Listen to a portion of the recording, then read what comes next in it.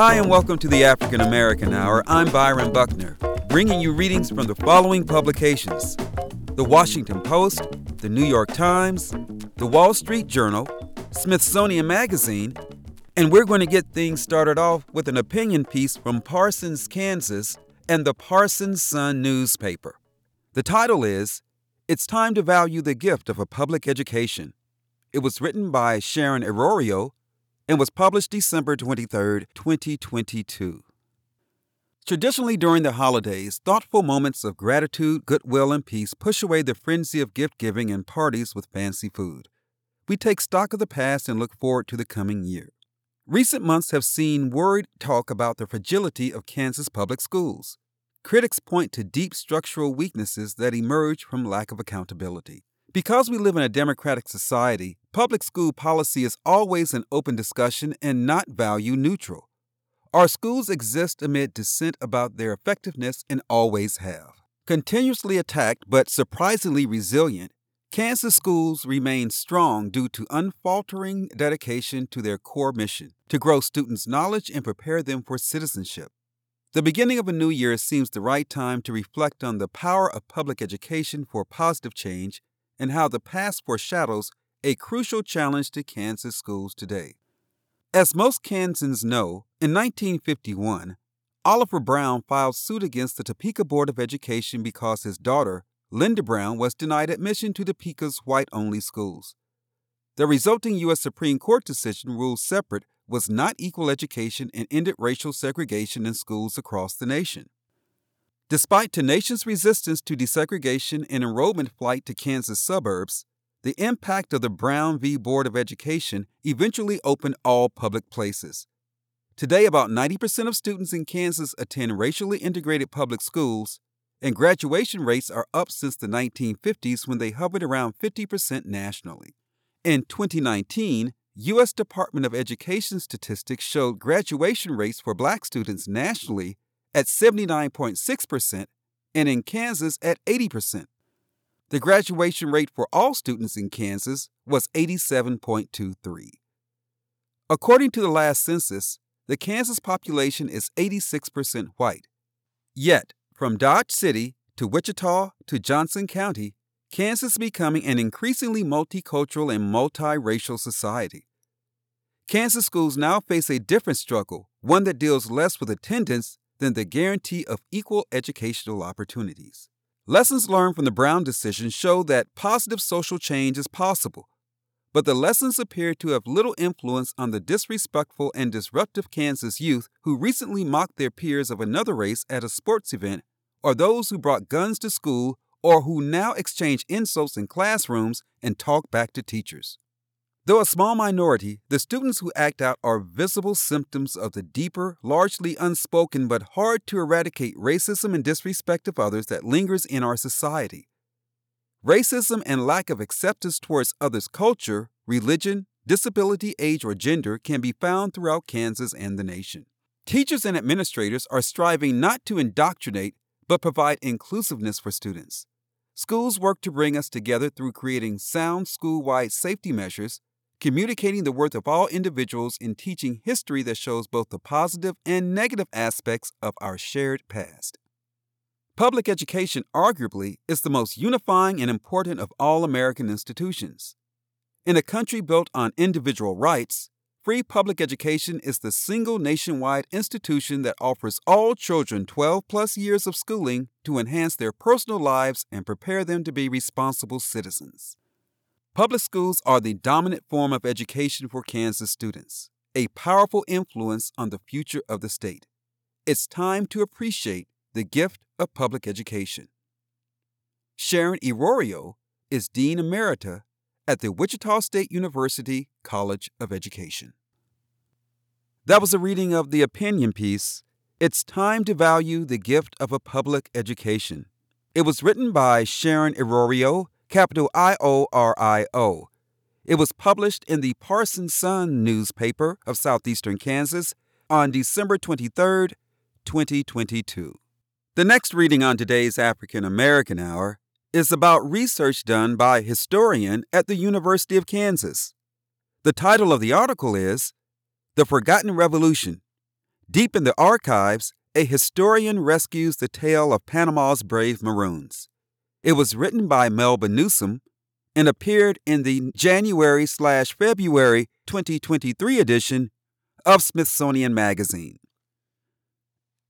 A dogged U.S. scholar has upended the conventional wisdom about enslaved Africans in the New World by demonstrating that the first successful slave uprising in the Americas occurred in Panama, not in Haiti as many have long believed.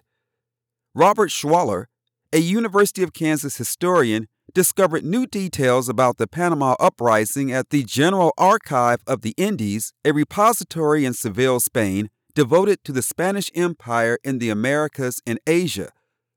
The papers, including letters, royal edicts, and court documents, shed new light on several groups of enslaved Africans in and around what is now the Panamanian province of Colón. The Spanish explorer Vasco Núñez del Balboa first transported captured Africans to Panama in 1513. Around a decade later, the enslaved population began to flee captivity, first individually and then in groups. As the ranks of the self-emancipated grew, they conducted raids on Spanish cities and highways to gain riches and to free fellow Africans. These Maroons, an English term used for formerly enslaved people who had freed themselves, tied up Spanish forces in a costly guerrilla war for decades, eventually forcing a negotiated peace.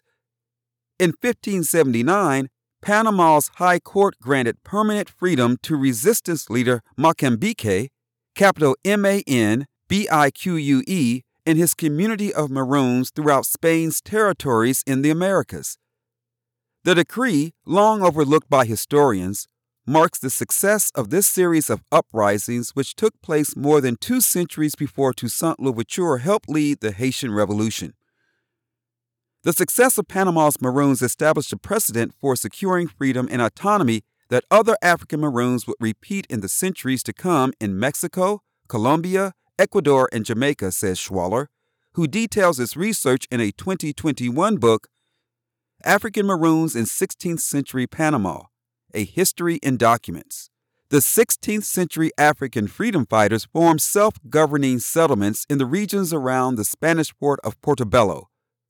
More than 4 centuries later, the Portobello community lives on. The amazing thing about Portobello is that the people who live there today have a direct connection to the people who came from Congo and Angola, many of whom were Maroons, Schwaller says. They know their history even though few outsiders do. Other scholars, meanwhile, have been celebrating Schwaller's finds. Ben Vincent III, a historian and executive vice president at Case Western Reserve University in Cleveland, says Schwaller's exceptional work has engineered new pathways for teaching about rebellion, as well as understanding how peace was brokered and how different imperial aims created space for African resistance. There are 2 images that accompany this reading. The first is a modern color picture of the town of Portobello. There is a bay with motorboats and sailboats out in the water, and it is surrounded by houses and businesses that come up to the water, with forest and mountains in the background. The next image that accompanies this story is taken from an old map. It shows that same area that has masted ships anchored out in the bay with a few palm trees and just a few houses and huts sitting next to the water.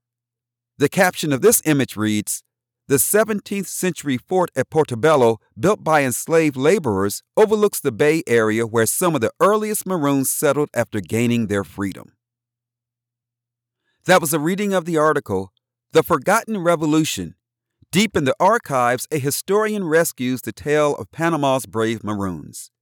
It was written by Melba Newsom and appeared in the January/February edition of Smithsonian Magazine.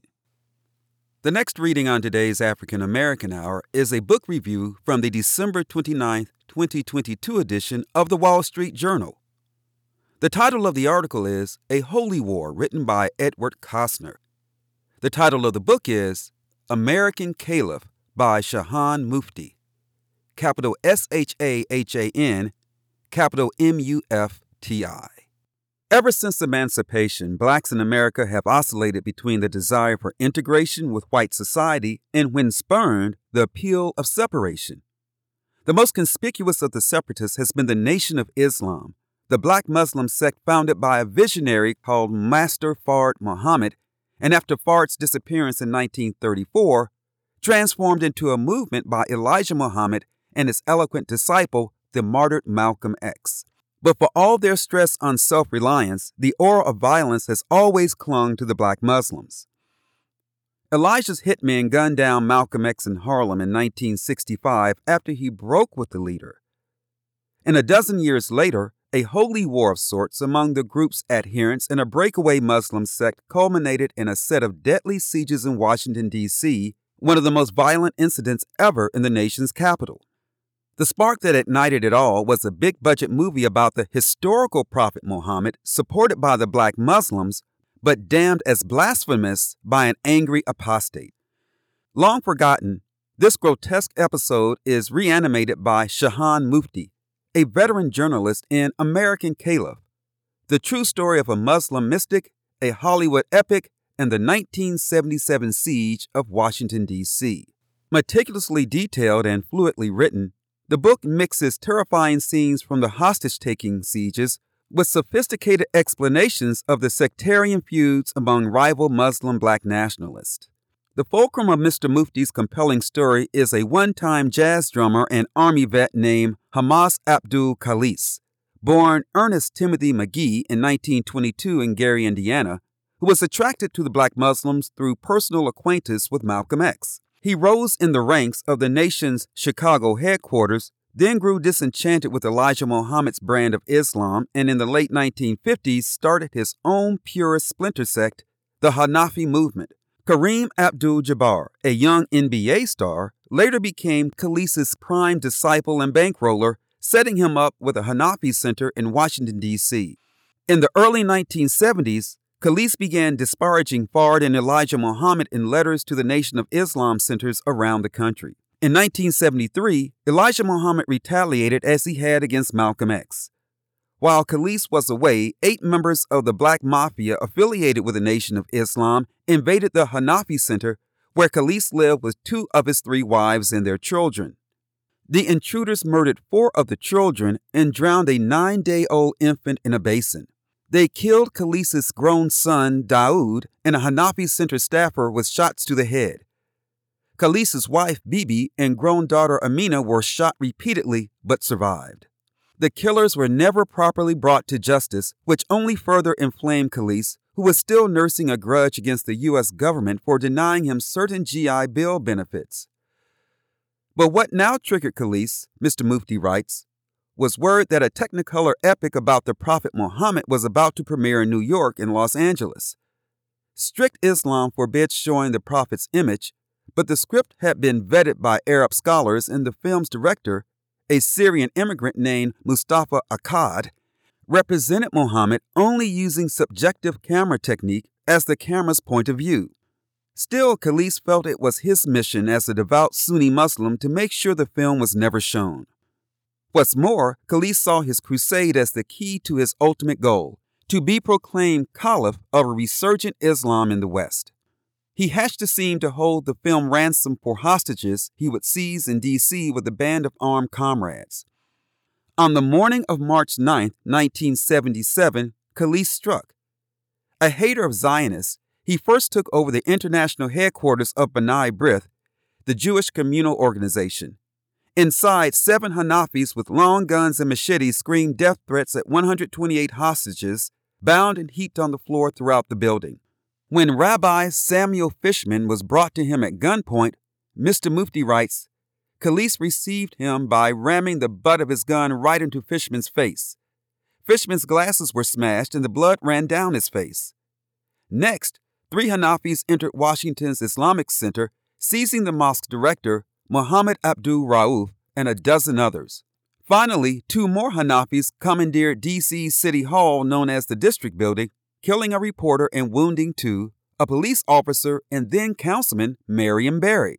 The author is at his best as his narrative cuts between three locales: the siege sites where the Hanafis took 2 lives and terrorized their hostages, the police command center where top cops and feds debated strategies to end the sieges, and the Rivoli Theater in New York, where the movie was set to premiere. With a B'nai B'rith hostage as his secretary, Khalise talked nonstop on 2 phones with police, the media, and through Rauf, foreign diplomats.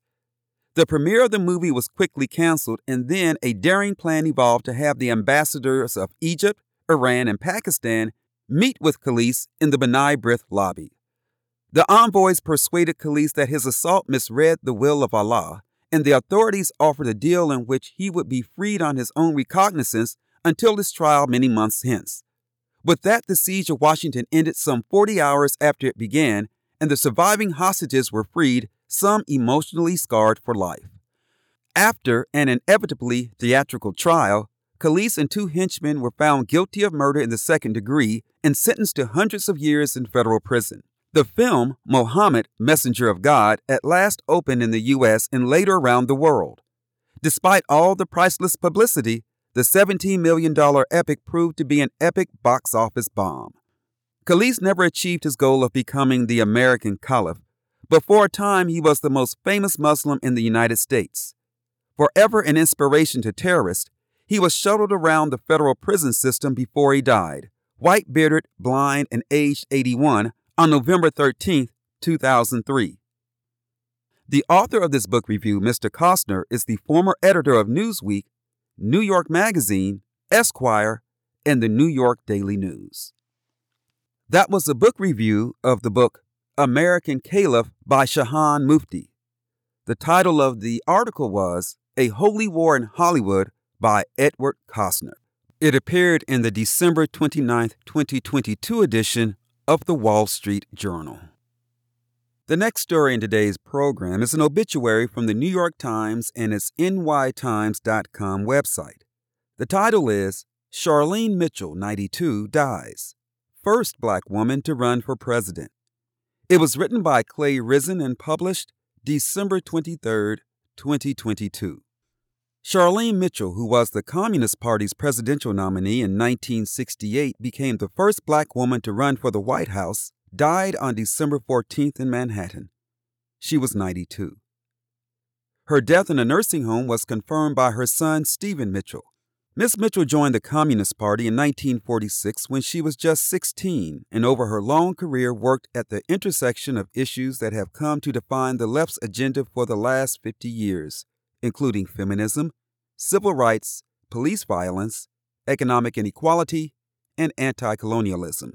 Her rise in the party leadership came at a moment of crisis. The communists had been decimated by the repressive tactics of the McCarthy era, then by the exodus of members disaffected by the Soviet invasion of Hungary in 1956. By the late 1950s, it counted barely 10,000 members, down from its height of about 75,000 in 1947. To find new recruits, the party drew on its roots in radical civil rights activism to appeal to a new generation of black leaders. Miss Mitchell joined the party's National Committee in 1958. She was its youngest member ever. In the 1960s, she founded an all-black chapter in Los Angeles called the Che Lumumba Club, which quickly became one of the most active in the country.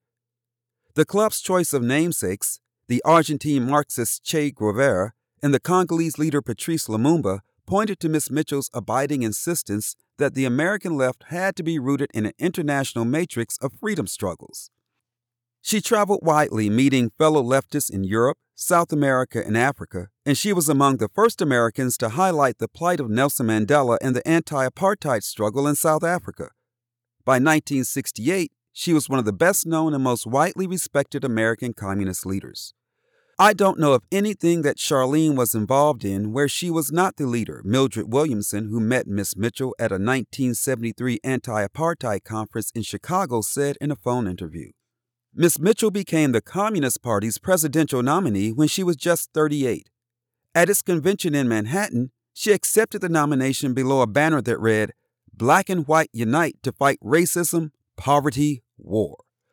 "We plan to put an open occupancy sign on the White House lawn," she declared, and taking a swipe at the pet project of the First Lady, Lady Bird Johnson, added, "We propose to put a woman in the House to beautify not only our highways, but to beautify ourselves." Her run for office came 4 years before the New York Congressman Shirley Chisholm became the first black woman to seek the nomination for presidency from a major party. Though she and her running mate, Michael Zagarel, appeared on just 4 state ballots and received just over 1,000 votes, her candidacy put a new face on the Communist Party at a time when the student-led New Left was gaining ground in left-wing politics, and some party members had grown disillusioned with its uncritical support of the Soviet Union. In contrast to the student movement, which was largely male, middle class, and white, she offered a vision that the left was rooted in the experience of working-class women of color. Among her acolytes was an assistant professor at the University of California, Los Angeles, named Angela Davis. After Dr. Davis was arrested in 1970 for providing weapons used in the killing of a Marin County judge, Miss Mitchell led her defense committee. Dr. Davis was acquitted in 1972, and Miss Mitchell used the experience to create the National Alliance Against Racist and Political Repression, a group that, in its focus on police brutality and the legal system, foreshadowed later racial justice movements. Black Lives Matter and modern black feminists stand on the shoulders of Charlene Mitchell, Eric S. McDuffie, a professor of American Studies at the University of Illinois, said in a phone interview. Among Miss Mitchell's many successful campaigns was the acquittal of Joanne Little, a North Carolina inmate accused of murdering a prison guard who had sexually assaulted her. She also lobbied on behalf of the Wilmington 10, a group of 9 black men and 1 woman, also in North Carolina, who were convicted of arson and conspiracy in 1971 and later exonerated. I don't think I have ever known someone as consistent in her values, as collective in her outlook on life, as firm in her trajectory as a freedom fighter, Dr. Davis said in a 2009 event honoring Miss Mitchell. Charlene Alexander was born on June 8, 1930 in Cincinnati. Her parents were part of the Great Migration of black Southerners who moved north in the first part of the 20th century. Her father, Charles, came from Georgia, and her mother, Naomi Alexander, from Tennessee. Her marriages to Bill Mitchell and Michael Welch both ended in divorce. Along with her son, she is survived by 2 brothers, Deacon Alexander and Mike Wolfson. When she was 9, Charlene, her parents, and her 7 siblings moved to Chicago, where her father worked as a Pullman porter and a hod carrier. He was also active in the labor movement and served as a precinct captain for Representative William L. Dawson, one of the few black members of Congress. The family settled in Cabrini Homes, a mixed-race public housing development on Chicago's near North Side, which was a center of left-wing politics. When she was 13, Charlene joined the local branch of American Youth for Democracy, the youth branch of the Communist Party. By the early 1940s, she was already an activist, helping to lead a protest against a nearby theater, the Windsor, that required black patrons to sit in the balcony. Black and white students attending a matinee simply switched places one day, and the theater dropped its segregation policy soon after. Miss Mitchell studied briefly at Herzl Junior College in Chicago, now Malcolm X College. She moved to Los Angeles in the early 1950s and to New York City in 1968. Although Miss Mitchell remained a committed socialist, she drifted from the Communist Party in the 1980s, especially after the death of Henry Winston, its most prominent black leader, in 1986. The party, she came to believe, was becoming too focused on class issues at the expense of fighting racial and other injustices. I'm not suggesting that all of a sudden there was racism in the party or that some people were mean or anything like that, she said in a 1993 interview. You had a situation where attention to certain questions that African American comrades felt were important were downgraded. After the fall of the Soviet Union in 1991, Miss Mitchell joined more than 100 other party members in calling for the party to reject Leninism and take a more democratic socialist path. In retaliation, the party's longtime General Secretary, Gus Hall, froze them out of subsequent National Committee meetings. Miss Mitchell later left the party to help found the Committees of Correspondence for Democracy and Socialism, which sought to rebuild the left along more pluralistic lines. She remained committed to the values of the far left and of communism as she understood it. The country's rulers want to keep black and white working people apart, she said in a 1968 campaign speech. The Communist Party is dedicated to the idea that, whatever the difficulties, they must be brought together or neither can advance. That was a reading of the obituary titled, Charlene Mitchell, 92, Dies, First Black Woman to Run for President. It appeared in the New York Times, nytimes.com website. It was written by Clay Risen and was published December 23, 2022. The next reading on today's program is from the website msn.com and is a reprint of a story that originally appeared in the Washington Post newspaper on January 2, 2023. The title is, White Contractors Wouldn't Remove Confederate Statues, So a Black Man Did. It was written by Gregory S. Schneider. Workers in bright yellow vests circled up in the morning chill. Some clutched cups of Starbucks coffee, a last comfort before beginning the hard work of dismantling a statue of Confederate General A.P. Hill in the middle of an intersection. As a group of Confederate heritage defenders assembled nearby, at least one of them armed, City Safety Coordinator Miles Jones lectured the work crew on wearing hard hats and eye protection. And who, he asked, would be the site supervisor? A bearded man in Ray-Ban sunglasses and a Norfolk State University sweatshirt stepped forward. "What's your name, sir?" Jones asked. "Devin Henry." "Devin Jones began, then dropped his voice respectfully. "Oh, Mr. Henry, of course." The name carries weight in Richmond these days. Over the past 3 years, as the former capital of the Confederacy has taken down more than a dozen monuments to the lost cause, Henry, who is black, has overseen all the work. He didn't seek the job. He had never paid much attention to Civil War history. City and state officials said they turned to Team Henry Enterprises after a long list of bigger contractors, all white-owned, said they wanted no part of taking down Confederate statues. For a black man to step in carried enormous risk. Henry concealed the name of his company for a long time and long shunned media interviews. He has endured death threats, seen employees walk away, and been told by others in the industry that his future is ruined. He started wearing a bulletproof vest on job sites and got a permit to carry a concealed firearm for protection. The drama interrupted Henry's careful efforts to build his business. But after removing 24 monuments in Virginia and North Carolina, Henry, 45, has grown more comfortable in his role in enabling a historic reckoning with social injustice across the South. The threats haven't let up. Henry has simply learned to live with them. "My head's in a different place now," he said. "It's like, I'm not scared to cross the street, but I'm always going to look both ways, right?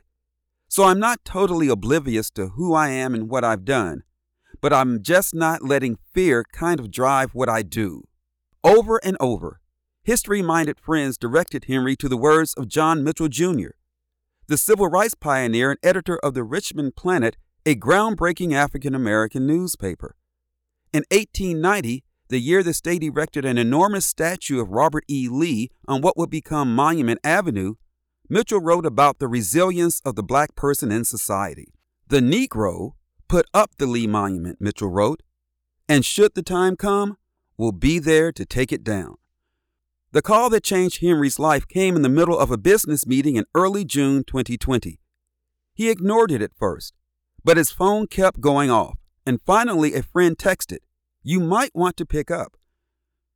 On the line was Clark Mercer, the chief of staff of then-Governor Ralph Northam, with a wild proposition.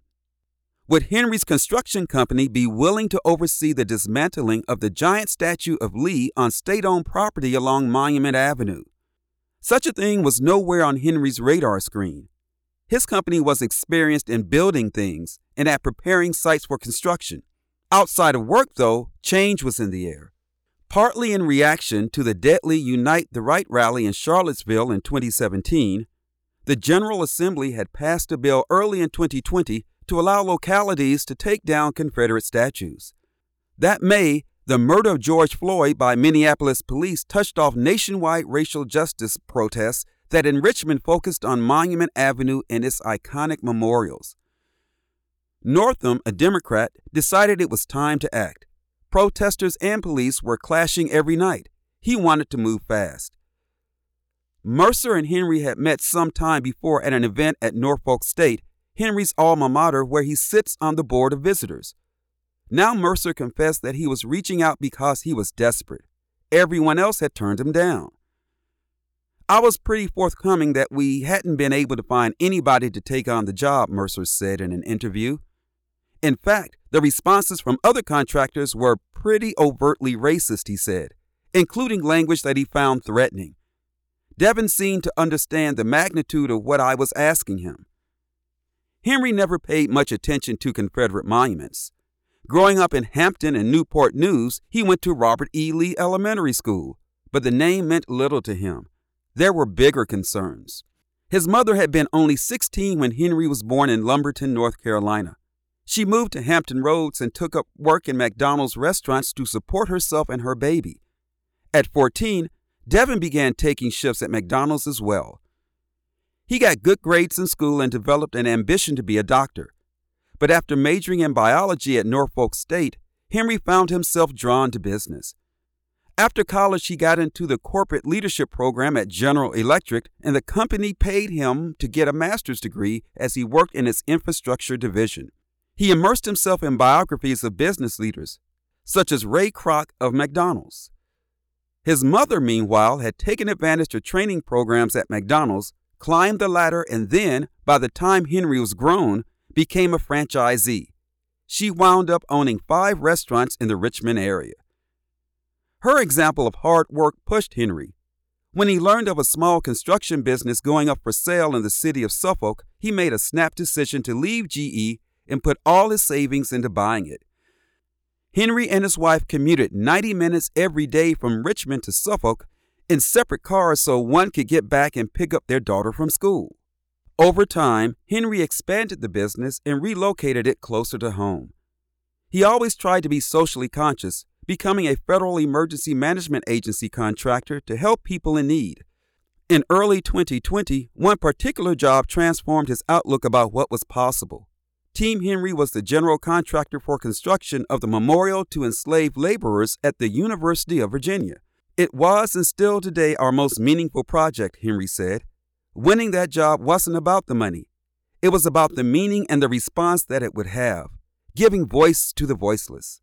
He attended Charlottesville community sessions to hear people speak about what they wanted the memorial to convey. He picked out the stone and flew to Wisconsin to watch it being cut. Then he carefully fit each piece together into a sweeping circle, in honor of people whose lives had been all but erased. Participating in something like that gives you purpose and meaning for your work, he said. So when Mercer called to pitch him on taking down a Confederate monument, Henry viewed it differently than he might have before. He had come to understand that those statues, especially Lee, were like religious objects to their defenders. They had stood more than a century as totems of a powerful mythology, that slavery was somehow benign, that Southerners were the noble victims of Northern aggression, that things were better when white people presided over an orderly world, the lost cause. For a black man to destroy such a symbol would put his life, his family, his livelihood on the line. Henry knew that in Louisiana, a white contractor withdrew from the job, removing 4 Confederate monuments after receiving death threats. Someone torched the man's car. But Henry saw this as a powerful chance to give a bit of justice to the souls represented by the memorial to enslaved people. He wanted to talk with his family and his team at the company before committing. Mercer told him to take a few hours. Henry immediately went home and rounded up his wife and teenage daughter and son. He explained that he had an opportunity that would be somewhat controversial and described it. "My son was like, 'Well, Dad, look, you're going to always be my hero, so it doesn't really matter,' Henry said. But this would be really cool." The wife and daughter agreed. At work, some employees really didn't like the idea of it at all and were not in favor of us moving forward, he said. Some were more about security, safety. Some just didn't believe in the work. A few who were opposed eventually left the company. But Henry called Mercer back and agreed to it. Once on board, he pushed to act quickly without warning to the public. But as soon as Northam called a news conference to announce that the statue was coming down, a handful of local residents filed a lawsuit to stop him. Court proceedings put the project on ice for more than a year. Within just a few weeks, though, Henry got another call. Richmond Mayor LeVar Stoney wanted to take down a whole series of monuments on city property. Bob Steidle, a deputy city administrator tasked with making it happen, had run into the same problem as Mercer trying to find a contractor. Then someone with the state suggested Henry. He was the only one to step up, and I give him all respect for that because in June of 2020, it was a difficult decision to make, Steidle said in an interview. Personally, professionally, he had everything at stake, and he still did it. Once again, Henry had to move fast. His biggest need was finding a crane that could lift the statues. He thought he had one lined up in Hampton Roads, but when the company's patriarch found out that his son had tentatively agreed, he threatened to cut the son out of the business, Henry said. Eventually, Henry found a willing crane operator in Connecticut. The next big issue, security. This was all being done on the fly. Protesters and police were facing off on the streets around the statues every night. Virginia's new law allowing the monuments to come down hadn't technically gone into effect yet, and Richmond's acting city attorney refused to give Stoney his blessing. City police didn't want to participate under those circumstances, Stoney said in an interview.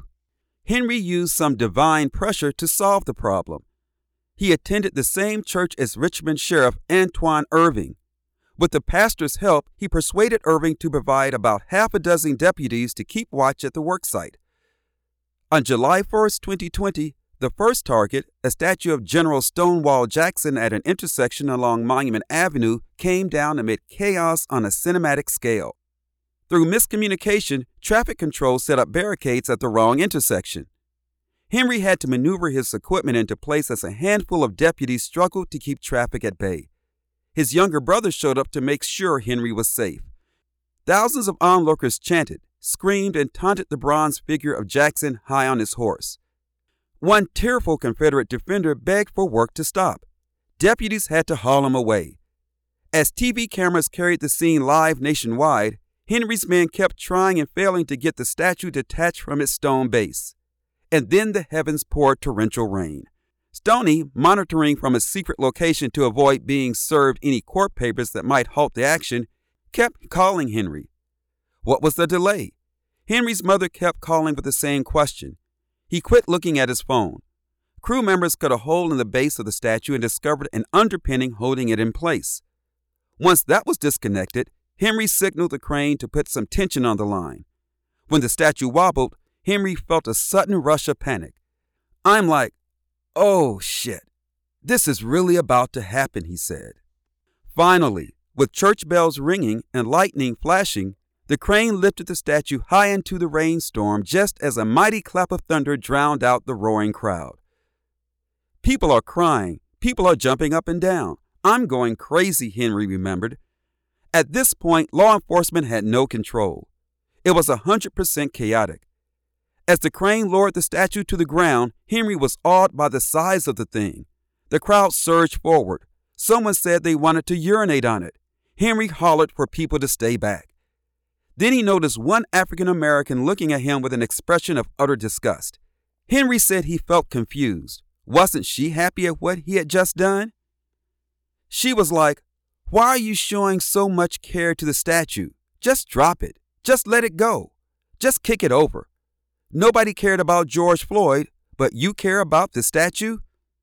At that moment, Henry realized just how difficult this work was going to be.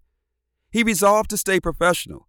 I wasn't going to let my feelings or being a black man and knowing what these statues represent get in front of me being a professional and doing my job, he said. Over the next few weeks, Henry and his team moved on to dismantle more than a dozen other monuments around Richmond under a $1.8 million umbrella contract.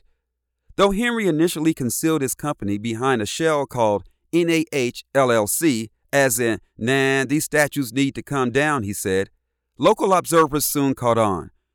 A political rival on the city council accused Stoney of improperly awarding the contract because Henry had donated $4,000 to the mayor's campaign several years before. Investigators found no evidence of wrongdoing. Henry's crew was getting better at its unusual work and was becoming in demand as more and more localities followed suit. He removed the statues of Lee and Jackson in Charlottesville that had been the focus of the white supremacist rally. He took down a statue of Jackson at Virginia Military Institute where someone threw a bag of fried chicken at the workers. He was invited to remove a statue in Shreveport, Louisiana, Henry said, but declined because the work included reinstalling the monument on a battlefield. I wanted no part of that, he said.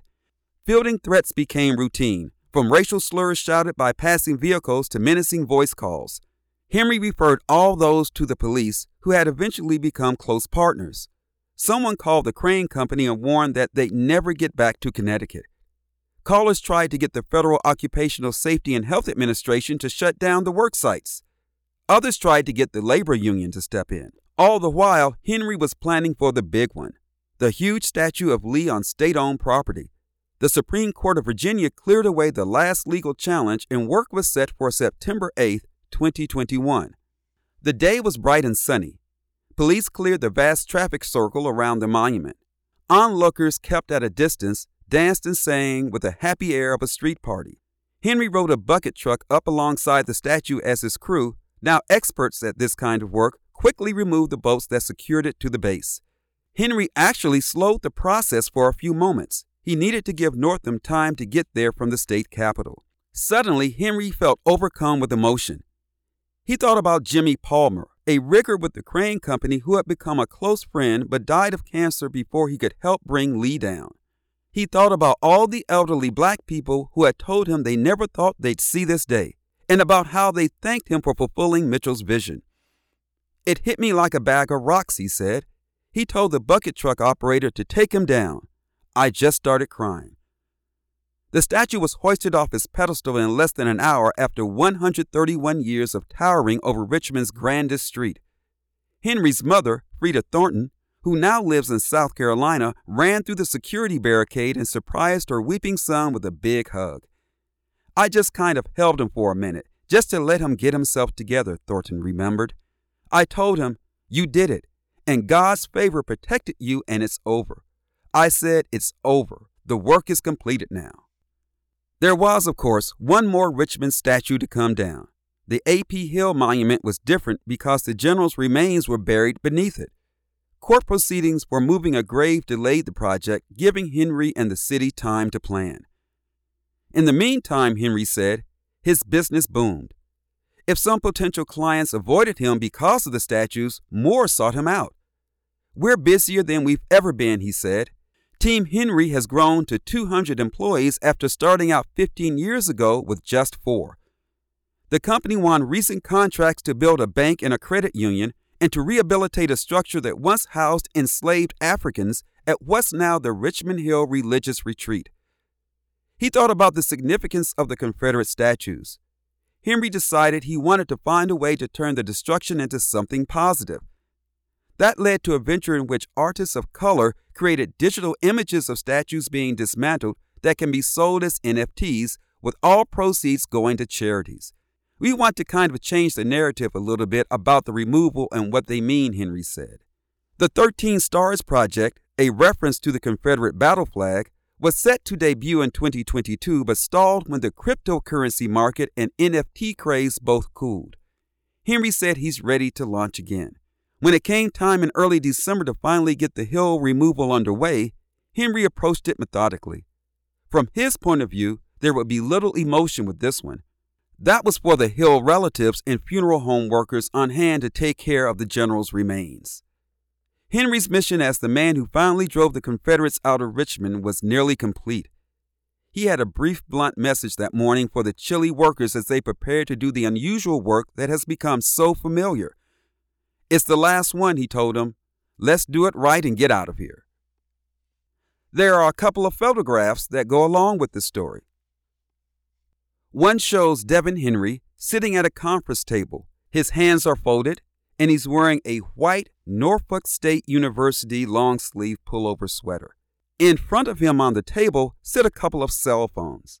He's wearing round, tortoiseshell glasses. The caption reads, Henry in the office of his construction company, Team Henry Enterprises. The next image is a picture of a statue. The statue shows a man sitting on a horse.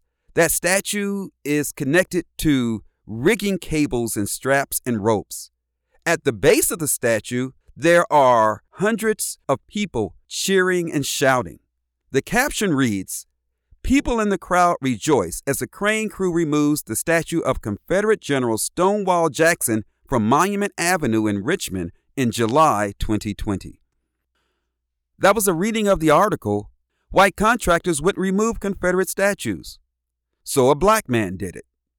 It was written by Gregory Schneider, and it was published January 2nd, 2023 at the MSN.com website, but was a reprint of a story that originally appeared in the Washington Post newspaper. The next reading on today's African American Hour is about the first African American to win the Nobel Peace Prize. This is from the University of California, Los Angeles' newsroom and its newsroom.ucla.edu website. The title is Ralph Bunche, the Absolutely Indispensable Man. It was written by Cynthia Lee and published December 15, 2022. The subtitle to this story is Q&A with Professor Cal Rostiala, capital Raustiala, whose new book illuminates the life and legacy of the only UCLA alumnus to receive the Nobel Peace Prize. When Cal Rostiala first set up his office in Bunche Hall in 2006, the UCLA professor didn't know much about Ralph Bunche, he admits in his new book, The Absolutely Indispensable Man, Ralph Bunche, the United Nations, and the Fight to End Empire. He knew that Bunche had won the Nobel Peace Prize, the only UCLA graduate to do so, and as a leader at the United Nations, had been one of the few black Americans to rise to the top ranks of mid-century diplomacy. But beyond that, he knew almost nothing about Bunche's brilliant career. With this illuminating, insightful biography, Rostiala fills the gap handily and gives readers a chance to know much, much more about this visionary, courageous internationalist. Rostiala is the Promise Institute Distinguished Professor of Comparative and International Law and Director of the Burkle Center for International Relations at UCLA. Question: in your book, you call Ralph Bunche one of the key architects of post-World War II international order.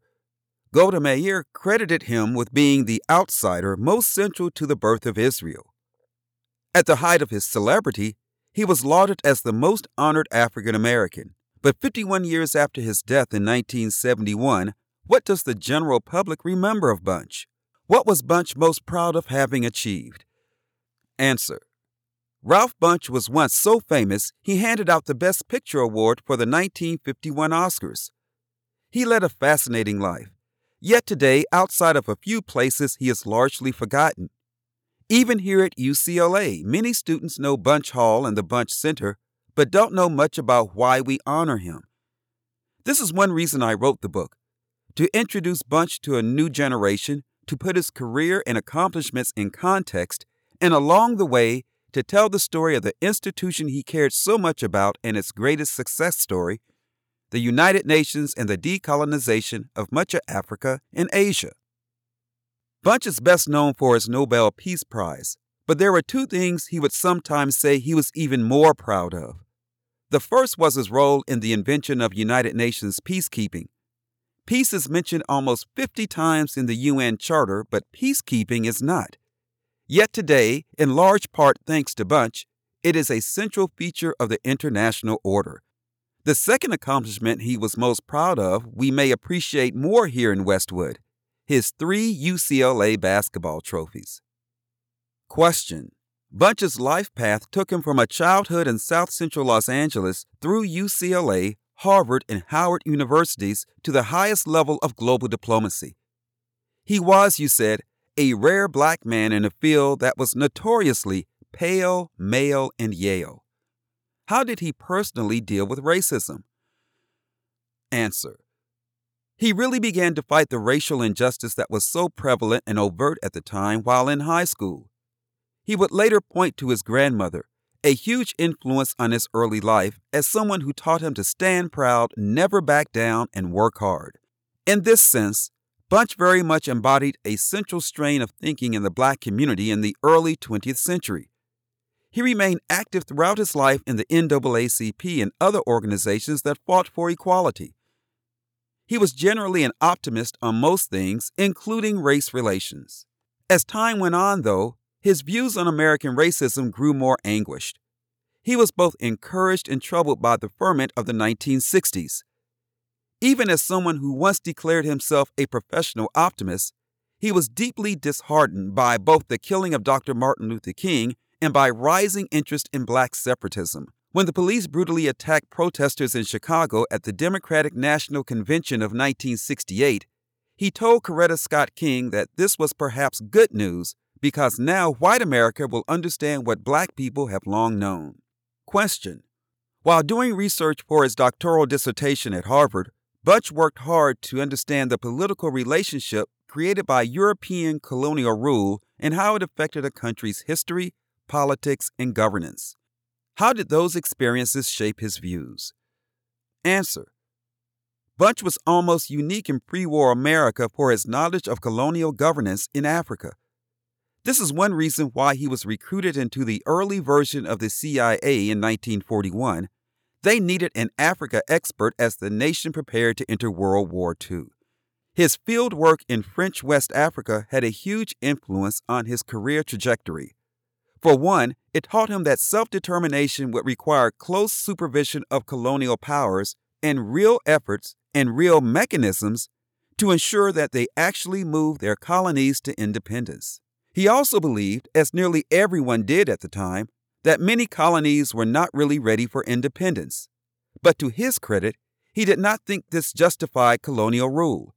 To the contrary, it meant that the international community might need to assist new nations in their transition to freedom. Question: to Bunch, the domination of Europeans over Africans, Asians, and others was a global form of racism. He saw the central question posed by colonialism as a moral one of whether the white man could ever accept darker peoples as equals. How did he make that connection? Answer: Bunch was not alone in seeing colonialism as a form of racial injustice and oppression, but he was unusual in the degree to which he worked both on the domestic and the international fronts of the fight against injustice. Many people in the 1930s believed empire was actually benevolent. Even Bunch at times would say this.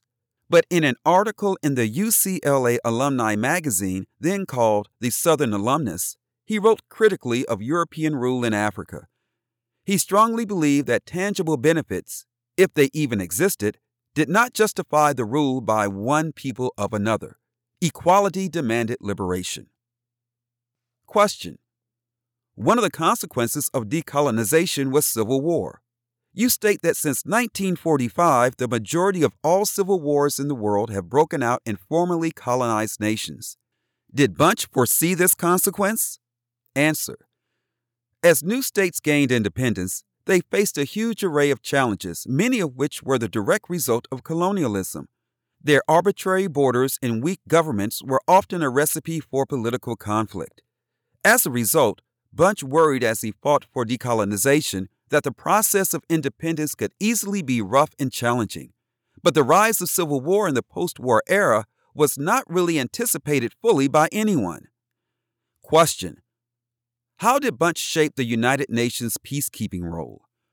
Answer: the first peacekeeping mission is often said to have been an observer force put in place in the Middle East in 1948 to assist the United Nations mediators working there, among them Bunch. But the real birth of peacekeeping later came in the Suez Crisis of 1956, when Bunch put together a large, armed UN force in Egypt. He corralled troops from many member states. He actually had to turn down offers from around the world. And he helped to invent many key features of UN peacekeeping, such as the use of blue helmets. Question: Bunch is probably best known for winning the 1950 Nobel Peace Prize for his marathon bilateral mediation of the first Arab-Israeli conflict in the 1940s that resulted in armistice agreements. He barely escaped being assassinated. What happened and how did the experience impact his mission? Answer. Bunch was appointed deputy to UN mediator Count Folke Bernadotte, capital Folke, capital Bernadotte, a Swede, as the UN tried to implement its early plan to partition British Palestine into two states. One September day, Bunch found himself stuck in Haifa and late to meet Bernadotte. Bernadotte, a stickler for punctuality, did not wait. As Bernadotte's car drove through Jerusalem, a group of what appeared to be Israeli soldiers stopped the caravan. In fact, they were members of the Stern Gang, a dissident Jewish group. They opened fire on the car, killing Bernadotte and the man next to him, whom they thought was going to be Bunch. Bunch and the world was outraged by the assassination, but it was the event that catapulted him into the role of chief UN mediator and, thanks to his negotiating skills, to the Nobel Peace Prize. Question. While his contributions to world peace are celebrated in history books, what role did Ralph Bunche play in the civil rights battle at home? Answer. Bunche was active in the civil rights movement from the beginning of his career. For example, he helped to found the National Negro Congress. He also served as a longtime board member of the NAACP. During his UN career, he would often speak about the need for racial justice, but his position at the United Nations limited what he could do and say. Toward the very end of his life, he again became more active, in particular with Martin Luther King. Bunche was arm in arm with King at the Selma to Montgomery March and on stage at the March on Washington, D.C. He and King had their differences, in particular over Vietnam, but as the two black Nobel laureates of their day, they admired each other and worked together closely. Question. Finally, what do you hope to achieve by writing this book?